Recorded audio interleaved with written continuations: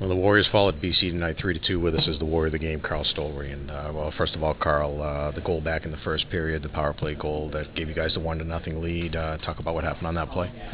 Yeah, well, we knew their penalty kill was very aggressive, so we were moving the puck around pretty quick there, and the puck came to Cucci, and he just set me up for a good one-timer, and Broadhag was in front with a good screen, and I'm not sure it might have gone off his skate. We'll have to look, but found a way back to the net. You guys seem to have a lot of success in the first period, getting pucks to Muse and getting some shots on him, as well as getting some screens in front. Yeah, no, that's the start we were looking for. It was a good first road period. We were moving our feet, we were playing with intensity, but I think we went a little overboard in the second, and obviously the penalties, I think, really hurt us tonight, and we're going to have to take care of that, so it's not going to be a problem anymore. How do you characterize that in the second, with all the calls that were against you? I mean, there are some penalties that are good, some that are not so good. Where do you put those? Yeah, well, no, we can't put any blame on anyone but ourselves. We took it a little too far at times, and that's our fault, not anyone else's. So, yeah, we're gonna have to be better than that. Well, you were a big part of the penalty killing unit that had to do such a big job late in that second period to kill off all the 5-on-3s and everything. How tired did you guys get?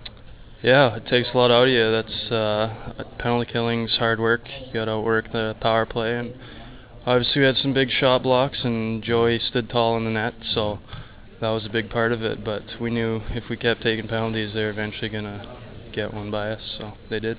You still went to the locker room at 1-1. What did you guys talk about between the second and third? Oh, we said, hey, we're still got one period to go, tie game. Anything can happen. So we went out there. Maybe we were a little tired from all the killing. I don't know, but there's no excuses, and we're looking forward to getting back at it tonight or tomorrow night in our own rink. You seem to be in good shape after you killed off the penalty to start the third, and then Flanagan comes out of the box, gets the puck, and goes in and scored. So you regain the lead at 2-1. You're in good shape at that point. Yeah, things were looking good. It's nice to get a bounce back like that as soon as we got back to even strength, got on the board right away. But then obviously they got another one there, kind of a fluky goal for them. But those things happen, bad bounces, and yeah, it's nothing you can do about it. I have to ask you about that goal there because Joe Canada played so well tonight, and then he just had a bad bounce there when he tried to clear the puck. It went off a guy and came out in front. What did you guys do there to try to pick him back up?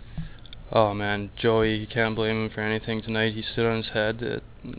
That's the only reason the game was tied. So, yeah, we just stood behind him. We knew he was going to be there for us, and sometimes those bad breaks happen, and nothing you can do about it. So, yeah, that's it.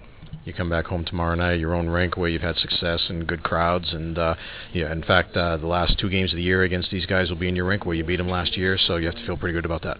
Yeah, no, we love playing in our rink. It's a smaller rink, so we know if we play the body, they're not gonna want to go in the corners with us. So yeah, we're looking forward to getting back in front of our fans and bouncing back right away here.